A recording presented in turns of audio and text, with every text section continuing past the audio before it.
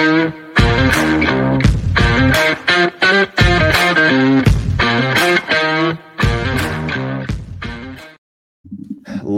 and gentlemen, welcome back to the DFS Army Fantasy Football Podcast. I'm your host, Shane Seeley. You can follow me on Twitter at TheFlexNetwork1. Today, I am joined, of course, by Brandon Adam. You can follow him on Twitter at BrandonDAdam19. And way down south there, we got Mike Dickinson at Mike_Dickinson. Gentlemen, how are we doing today? What's going on, boys? What's going on? It's a rainy day here in coastal Delaware, but it's been beautiful for the last 10 days. So I guess beautiful. I can't really complain. It's summertime. I love it. It's summertime, baby. Doing good. Need to get a little bit of content out there about some deep sleepers, and I'm excited to do so. Yeah. So today's show, we are going to be discussing sleepers. Some are deeper than others. Mm-hmm. We define a sleeper as pretty much anybody that you're going to be drafting out of after round 8. So that basically is top 100 won't count as a sleeper. 100 and beyond, we're counting them as a sleeper. And let's not bury the lead. Let's go straight to Mike, because Mike's got some sizzle. Mike's got some fire. Who's your first sleeper, Mike? All right, so I was taking a little bit of heat in the pre-show meeting for not making Rachaad White my first sleeper. I've been on this guy since the beginning, but he's got some cachet. I think my position on him is well documented. So I'm pivoting. I'm not doing a positional pivot. I am doing a player pivot, though.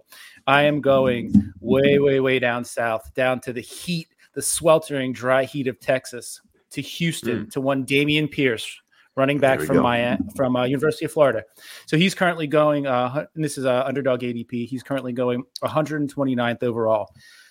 I'm going to list off the other gentlemen that are in this running back room, and I want you to tell me if anybody scares you. We got Marlon Mack coming off injury.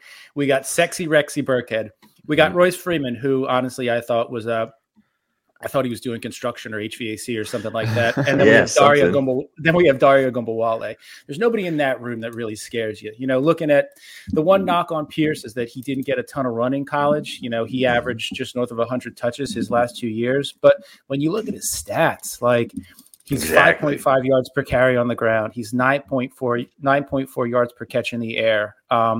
4 years he played, he's at like 370 touches. So he's got a ton of tread left on his tires.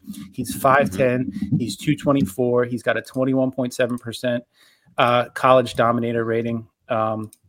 They drafted him in the 4th round. Generally with these running backs, anything 5th round or above, you like to see. I mean, we kind of demarcate that 5th round. The Elijah Mitchell line is that 5th round. So, you know, I really like the situation that he's in. I think it's setting up for him nicely to get a ton of work early.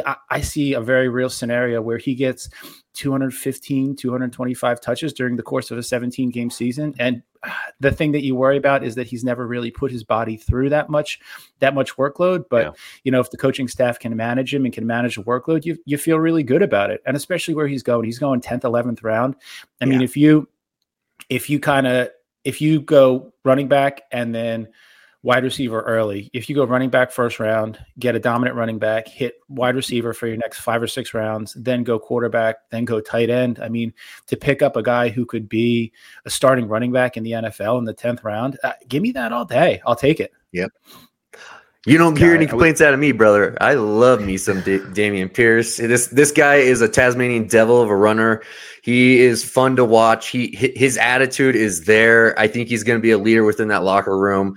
He has that electric personality that people gravitate towards, especially in the NFL when it becomes a job. You want guys that make work feel like fun, and that's what this guy does.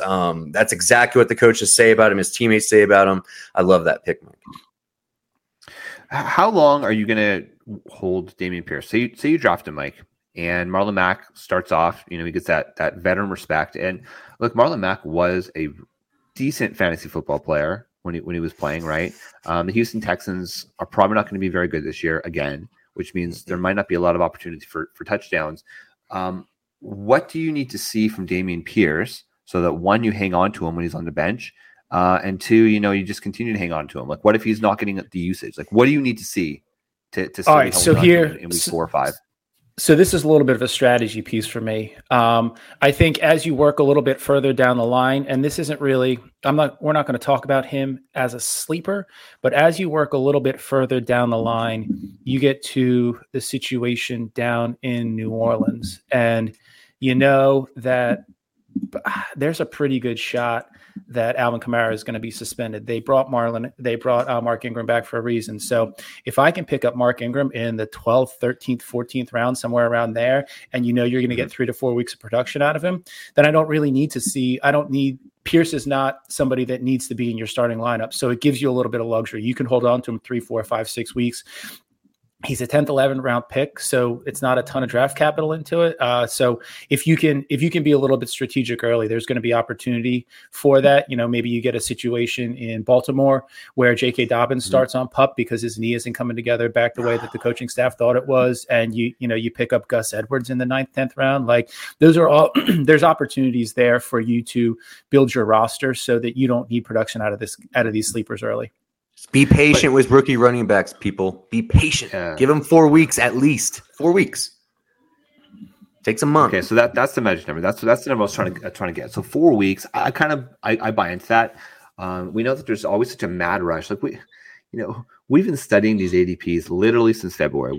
We've been doing best ball since February, and the problem is that a lot of times, especially later rounds, we're completely off on player usages, and that's why week 1, week 2 for the waiver wires is always just madness, right? And sometimes if you see Dameon Pierce who got 8 touches in week 1 and then maybe 10 touches in week 2, didn't really produce, they weren't really in the red zone, it's going to be very tempting to drop that player. But we're preaching patience, and I would say this is a sleeper show, so I would suggest patience for a lot of these guys, but it's case by case. So Brandon, who's your first sleeper? Mine is an old name that's just dropping in drafts, and I don't understand why. I understand, but Kareem Hunt is one of those solid RBs that you know what you're going to get out of them. It's obvious the Browns have a very defined role for him, and that he is a pass catching back, and he will get some run in between the 20s as well. And he gets a lot of the third down work. Last year before his injury, he was a RB1, guys. RB1. He was literally just absolutely being a top 12 RB, and he's getting zero respect now. He's going late round 9 and beyond. And I just feel like people are dropping the ball because everybody's talking about Dearness Johnson and Brian, or who do they draft as well? I forget what the rookie's name is. Jerome Ford. There you go. They drafted Jerome Ford as well. People thought that he could be a trade away target because of his contract, but it seems like to me that the Browns are dead set on keeping him this year because I think they understand with Watson and this whole situation that they are going to be running the ball probably more than anybody in the league between Chubb and Hunt and Ernest. I think that's how they're going to try and win games, is going to just be through the run game and simple play action pass game. And we'll see. But the minute Watson comes back, then his elite pass catching can take you into a nice level on those third down opportunities. Mike, you want to jump in? Yeah, I think that, it's obvious. I think it's pretty obvious we're going to see a decent chunk of Jacoby Brissett this season. So it would not surprise me to see the Browns play much more 21 personnel than they played in the past. They have Amari Cooper, but beyond that, they don't really have elite pass catchers. They let Austin Hooper walk. They obviously OBJ isn't there. There's been talk about him going back there, but I'm hard pressed to see that.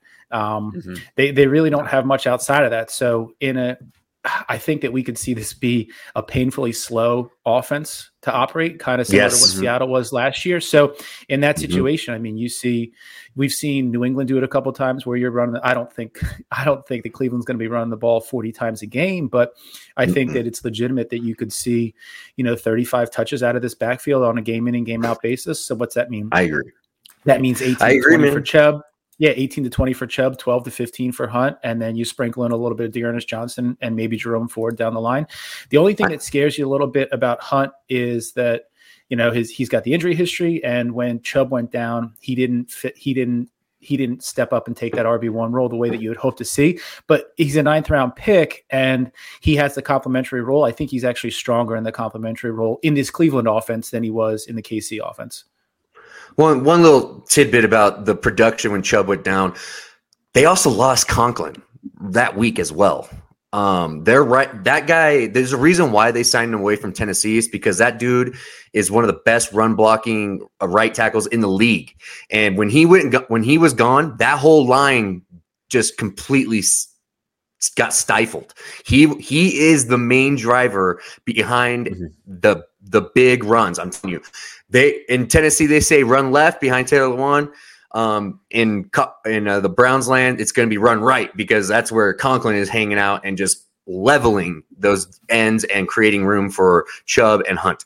But he was getting about 4 catches a game, dude. Like, he got up to 7 catches in one game. I mean, that tells me that they trust him wholeheartedly for the pass game. And you got to be explosive somehow, some way, even without a Deshaun Watson.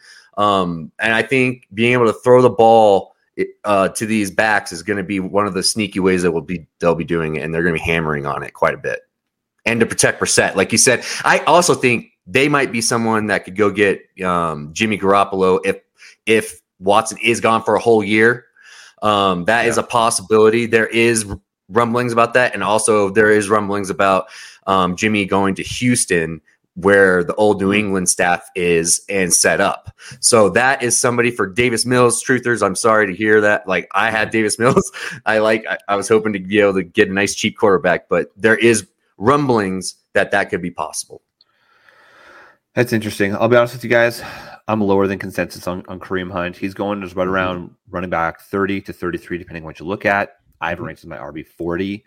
If he's traded, which there was some discussions about him being traded, just with the fact that Dearness Johnson's there and Jerome Ford was brought in. I like Jerome Ford. Cincinnati was kind of a local boy, right, in Ohio. It's a great sleeper, right? I mean, we've seen it, the production. He finished as an RB2 last year in points per game. Yeah. He only played 8 games, but when he's healthy, he's productive. The problem is, if Deshaun Watson's not there, to be honest with you guys, I got Amari Cooper, and then I'm out on everybody else. I might be out on the whole squad if Watson's gone for the year. What was that, Shane? Yeah, Amari Cooper is going to continue to fall in drafts. So Amari Cooper is going to continue to fall in drafts, and if he falls, then I think he'll be a value. But everybody else, it'll be bad. Okay, so talking about my sleeper, a gentleman that I just can't quit. This guy. All right, he's entering in the 4th year in the NFL. He's played a total of 15 games. Shea Paris Campbell, wide receiver of the Indianapolis Colts. This is it, guys. It's do or die season for Paris Campbell, and it's truther season for Paris Campbell as well. He was one of my favorite players coming out of college. He was well drafted, right? He was drafted at the end of round 2, and in OTAs, he was playing as the 2 alongside Michael Pittman. I will say that the Colts generally prefer to play in 3 wide receiver sets, which means Alec Pierce may come in as a big slot, I think, to start. They still have Ashton Dulin, who could also play the slot, and Kiki QT. If you guys remember who Kiki was, he's also profiles as a slot wide receiver. So, I mean, Paris Campbell is likely going to be the flanker. He's a deep ball. He has the insane speed. He ran 4.31 at his for his 40 when he was being drafted, and he's 6 foot 205. So that's the 99th percentile speed score for that size and weight. So Paris Campbell, one more season, he's basically free in drafts. He's going as wide receiver 76, 176 overall in underdog drafts. And then at the NFFC, which is a high stakes leagues, we're finally starting to get some more data. So we went back to the middle of June. So we've got about 80 drafts, and he is going as a wide receiver 78. So he's still completely forgotten. Matt Ryan is the reason I'm still in on Paris Campbell. We've seen that he's got the ability to keep 2 high-end wide receivers fantasy relevant. When you look at Calvin Ridley, you look at Julio Jones, very similar skill sets to Paris Campbell and Michael Pittman. We did our top 10 wide receiver show on the DFS Army Bull calls this week. Go check it out on the channel. And one of my honorable mentions just outside my top 10 was Michael Pittman. So I'm super high on Pittman. And for a lot of the same reasons, I'm in on Paris Campbell. So, Mike, roast me. I don't. I think on the surface, I think it's a great sleeper. He's cheap. Where's he going in drafts? 176 overall. Oh yeah, there you go. So I think it's great. He's essentially free. He's the bottom of your roster. If he doesn't pop, you can get out from under him. The biggest thing with him has been his injuries. Like his injuries have been what's kept him off the field. So if he can stay healthy, I don't know if it's something with the training room there, if it's just the way that he's been working out in the offseason, but the talent's been, like you said, he's got the draft capital. He's got a much more stable quarterback now. I mean, he went from he had Andrew Luck his first year, but then he went Phil Rivers, and then he went Carson Wentz last year. So now he gets a veteran, a good veteran, somebody who knows how to play the position of quarterback. Not that Phil Rivers didn't, but he was kind of at the end of his career. He was dust. I like it. I love the setup. Brian. You're nuts. I don't know. I'm out. I was on Paris a while back. I'm off. The guy can't stay healthy. He's small, and he has the people in the building like him, which is a big deal. They haven't gotten rid of him, so they obviously like him. But I don't know. With TY being gone, maybe there's a role with that. But I'm all in on Alec Pierce, man. That guy is going to be the wide receiver 2 in that offense, and I think it's going to be pretty clear early that that's the direction they want to go. I think he's just going to become their little Jordy Nelson, and he's going to be able to do a lot of stuff for them and help out Pittman and take away some of the coverage. But yeah, Paris Campbell, man, like I get it, dude. I get it. I get it. It's a sleeper deal. Yeah, from a strategy perspective, Damian Pierce, rookie running back, you want to give him some time. You want to be patient with him. You're willing to wait 3-4 weeks before you drop him if he's not producing. Paris Campbell, no. If he doesn't produce week 1, I'm considering dropping him. If he doesn't produce week 2, he's gone. He's off my team, right? That's the churn. That's how quickly you have to be willing to move on from these guys. And one of the reasons we like these sleeper discussions is because these are the types of players that think of them as preseason waiver wire runs, right? These are the players that are likely going to pop, because when you draft your team and you compare that team to the end of the season, dramatically different. Maybe 5 or 6 of your core guys are still going to be on your team, but these sleepers are going to be churned, and that's what we highly recommend, right? I mean, the draft is only one part of it. So we're taking swings on, okay, who do we think are going to be hot waiver wire targets after week 1? That's essentially what you need to think about when you're drafting from rounds 10 on, really 9 on, right? Mm-hmm. And Paris Campbell's that guy. Mike, who's your guy as your second sleeper? All right. So for my second sleeper, as a general strategy in my drafts, I tend to A, wait on QB, and B, wait on tight end. So for all the folks out there who are of that same mindset, I present to you Austin Hooper, tight end of the Tennessee Titans. So you look at what he's done the last 2 years in Cleveland, and it's not been overly impressive. Cleveland had a bunch of guys jamming up that tight end room, though. It's kind of odd that they paid him all that money when they still had Njoku, and then they brought in Harrison Bryant around him. You kind of wonder what they were doing. But I think they say Cleveland's going to Cleveland for a reason. So, there's a reason that they've had 445 starting quarterbacks since they came back into the league in 2003, 2002, starting with the Tim Couch era. Oh no, it was 99. Anyway, so I digress. You look at Austin Hooper, you look at what he did his breakout year when he was in Atlanta. 75 catches, 787 yards, 6 touchdowns. All right, great. In a vacuum, that's lovely. But you say, what leads you to believe that he could actually replicate that going into Tennessee?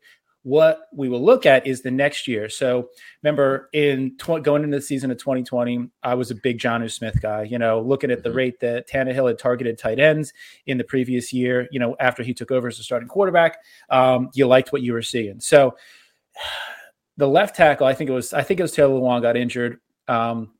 Game 4, game 5, somewhere around there. The first 4 games of the season before that injury, and what happened after that injury is they kept Jonnu Smith into block because obviously the run game is the core of what Tennessee does. But those first 4 games when Lewan was healthy, you look at what Jonnu did. Jonnu had 18 catches, 221 yards, and 5 touchdowns. So you basically extrapolate that out over a 17-game season, and those are very similar numbers to what Hooper put up in Atlanta in his great year. Now, I'm not saying that it's necessarily going to be that, but if you get 85% of that, for where you're drafted him, he's going 186 overall. He's he's as close to free as you're going to get when it comes to tight end. So if you're going to wait and you're going to stream tight end, he's in a great position to start. The reports coming out of OTAs and voluntary team activities are that he's been on the same page as Tannehill. He's grasping the offense well. He's a leader in that locker room. You've seen the struggles that Burks has had. You see that that Woods obviously isn't back yet. He's going to be the one. So he's developing that chemistry with Tannehill that I think is super important. And I love him where he's going. Yeah, he's free. Yeah. $399. Yeah. I mean, to be honest with you, I'd rather pay just a little bit more at like $175 and get Evan Ingram for a lot of the same reasons. I mean, the pro Austin Hooper is, again, just you look at the team around him.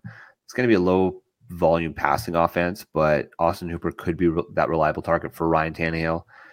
And he's not going to cost you absolutely anything. So, I mean, if you absolutely decide to punt on tight end, and I mean, he probably has more valuable in a tight end premium league, so 1.5 to 2 points per reception, because I don't really see Hooper getting into box all that often, but he could probably get 4 to 5 receptions every single game, which again, for a free tight end could be absolutely worth it. So I don't know, I'm kind of agnostic to it. I don't hate it, I don't love it. I mean, it's deep, and to me there's just no sex appeal with Austin Hooper. Brandon, what do you think?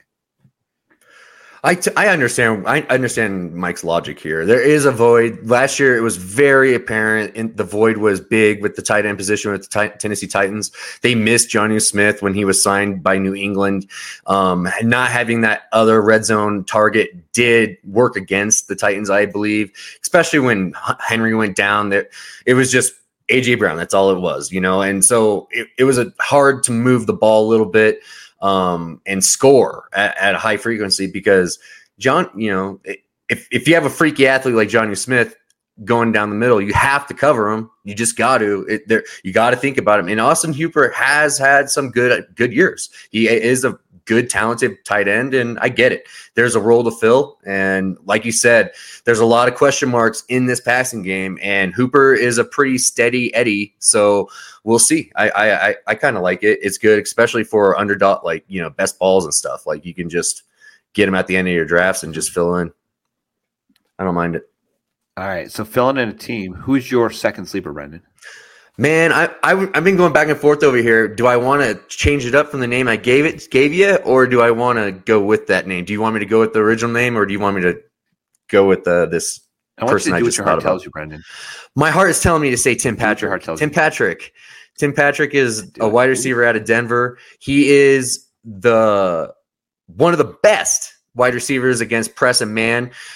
Whenever he absolutely torched Trayvon Diggs in Cowboy land, when it was just man up, he actually scorched him. This guy is legit, and he can actually handle some real volume. And in this offense, we really don't know how it's all going to shake out right now. Everybody thinks Albert O. Some people think Albert O. Some people think Jerry Jeudy. Most people think it's going to be Sutton. But if you're going to be doing these underdog best balls, I don't mind Tim Patrick at all where he's going at 117 ADP. That's free. That's going right next to Tyler Boyd. And I think that is a more sneaky offense to invest into the Denver Broncos, because I think that offense is going to absolutely take off with Russ. And we're going to find out. They're going to work out a lot more matchups. And think about it this way. Tim Patrick was doing that last year with Teddy Bridgewater, and that's it. Imagine what happens when he's got a quarterback that can actually sling it and be confident and know that Tim Patrick is going to run the route correct. Like, that's what Russ is all about. He's about timing. He's about just getting that ball out early. And when the play breaks down, then he will go deep and probably throw it to Sutton. But within the offense, Tim Patrick is going to have a massive role in this offense, I think. And especially in best balls, I love Tim Patrick. But the other one was Dante Foreman. I'll give him an extra one. Dante Foreman, he's my lottery pick. He's my lottery pick running back. If CMC does get hurt, which is very possible, if you talk to Dr. Mike here, it's very possible that's going to happen. And if that does, Dante Foreman proved last year that he could carry the load, what he did in Tennessee. In those last games, he was getting 20 to 22 catch attempts a game, and he was getting 100-yard games, man. That's what you want at the end of the season when you're breaking, your team's getting beat down with injuries. And D'Onta Foreman is that kind of guy that's going to be a lottery ticket that's going to be on your waiver wire, mid-season before CMC goes down. So that's another guy I'm just absolutely smashing the button in best ball on Underdog for sure. So this is Brandon Adams' class. This is classic Brandon Adams. Okay, he's a constant line pusher, ladies and gentlemen. Okay, so Kareem Hunt, his ADP was 92. We said 96 and later. Okay, that's a line pusher. And now we asked for one additional sleeper, and he gives you 2 additional sleepers. So you're welcome. To say about that, you're welcome. Exactly. You're welcome. Touching on Tim Patrick, last season, he had a 17.3% target share. We obviously know Jerry Jeudy missed a number of games because of the injury. What do you think? Like, is 20% target share realistic for him, or do you think that Judy's going to continue to increase? Like, what's a fair target share? And if he's not getting 17, 18%, he's probably going to be highly touchdown dependent. So, are you comfortable starting? Say you have a league where it's a deep, it's 3 wide receivers and 2 flexes. Are you starting him as like that second flex? Is he more of a bench start at the start? So the way I would work Tim Patrick, if I'm working that, I'm looking for teams that are going to man up on the other guys. If they have a dominant, so the way teams usually play against dominant wide receivers, they double that dominant wide receiver, and then they send their dominant DB to shut down the number 2 option. So that's what was happening last year with Tim, and Tim was smoking those number 1 DBs that were doing that one-on-one with him. And that is the matchups I'm looking for. And sometimes, though, they will put the dominant DB on the number 1 option and just let him go. And then you just take out, and then you just play cloud coverage on the other side. And that is something that could happen, but that's what I'm looking for. I'm looking for highly man type defenses to play Tim Patrick against. That is my number 1 rule of playing Tim Patrick. So zone coverage, you wouldn't love that.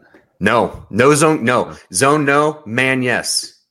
Okay. That's good. So it's like a week to week thing. You have to, it's a week to week as you're deciding, right? So as you're deciding your flex plays on a weekly basis, it's okay. Mm-hmm. You're going to favor that. Do you have anything to say about either of those guys, Mike? Yeah. I had D'Onta Foreman on my list as well. You look at what he did after Derrick Henry went down. Before Derrick Henry went down, he was averaging 4.3 yards a carry. After D'Onta Foreman came in, D'Onta Foreman averaged 4.3 yards a carry behind a beat up line in Tennessee. Yep. So I really like the signing. I think that you look at, pathways to potential playing time, and there's actually 2 for Foreman. The first is that they don't give Christian McCaffrey the full complement of snaps that they have been. So he's 65 to 70% of what he's been doing. McCaffrey is obviously he'll be in there on early downs. He'll be in there on passing downs. But I think that what you see is that they start to swap in and rotate in Foreman more than they have been in an effort to preserve him, because obviously McCaffrey is a very unique player and he brings a very unique element to the game, and you need to account for him when he's in there. But if he's hurt, he can't be in there. So either his role changes and decreases and Foreman gets run that way, or McCaffrey gets hurt and Foreman gets run that way. So I love that. On the Patrick thing, I think that you look at how Russ likes to distribute the ball. There's a reason that, the DK Metcalfs of the world shined when he was in Seattle. He's a shorter quarterback. He can't get to the middle of the field as easily as some of these taller guys can. So I think the perimeter receivers there, looking at Sutton and looking at Patrick, the perimeter receivers are going to be the ones that shine in Denver with him. So I think a 20% target share for Patrick is within the range of outcomes. And if he hits that, then I'm perfectly comfortable with him as a second flex option in a deeper league. Yeah. Yeah. I see. This is something that I didn't even realize. Tim Patrick is 6'4". That's crazy. Bro. He's not some slouch. Like he's real, bro. They're both big. Him and Sutton. Yep. We talk about the Twin Towers in Atlanta. Sneaky. I think it's going to be Twin Towers up there in Denver.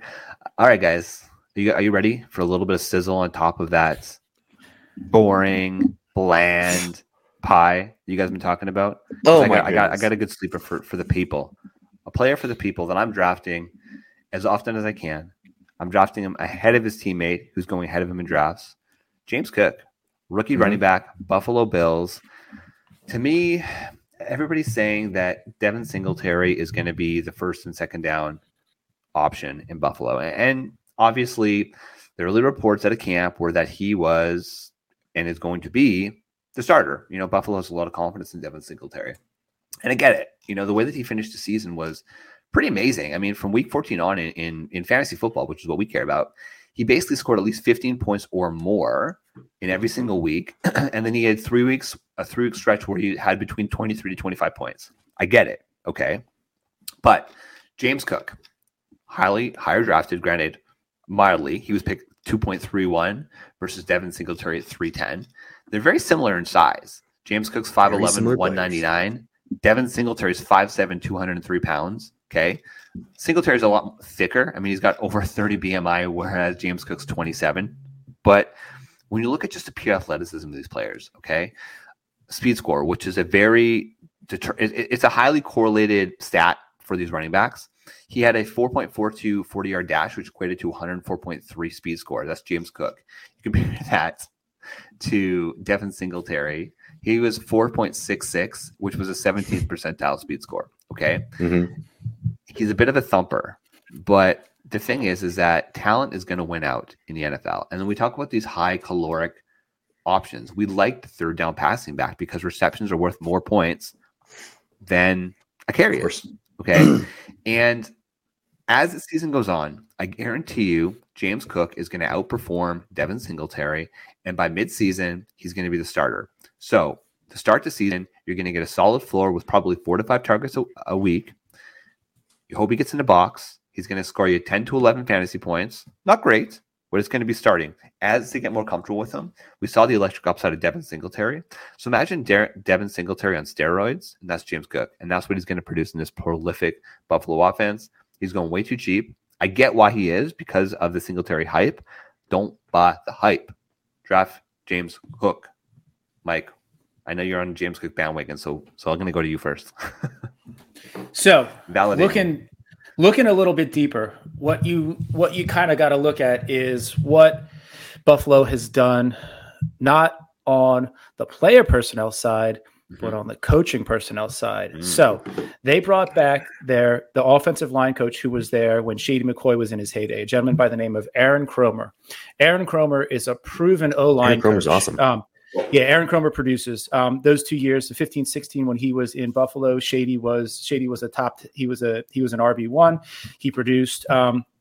The thing with Shady is that he's a little bit thicker than Cook is. Shady generally goes 5'11". To a certain extent, he's a different dude than Cook. They're both 5'11". Shady runs 210. Cook's going 195 right now. So you wonder if Cook puts on 10 pounds and gets into that 205 range, you wonder what kind of NFL workload he can carry. Kromer was the offensive line coach with the Rams in 2019, and you look at how that running game produced. Obviously, Todd Gurley was special at that period of time. So I think that the moves that they're making on the coaching staff leads you to believe that the run game is going to be different this year than it has been in the past. So, last year it was you were stuck deciding between Zach Moss and then Devin Singletary took over at the end, but nothing really inspired much confidence in you. I think you look at the talent of Cook, you look at the lineage of Cook. Obviously he comes from a football family. He's not his brother, but is he 75% of his brother?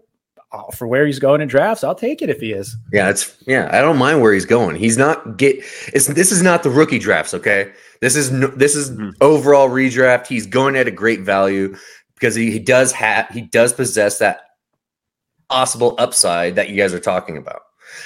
You guys would be proud of me.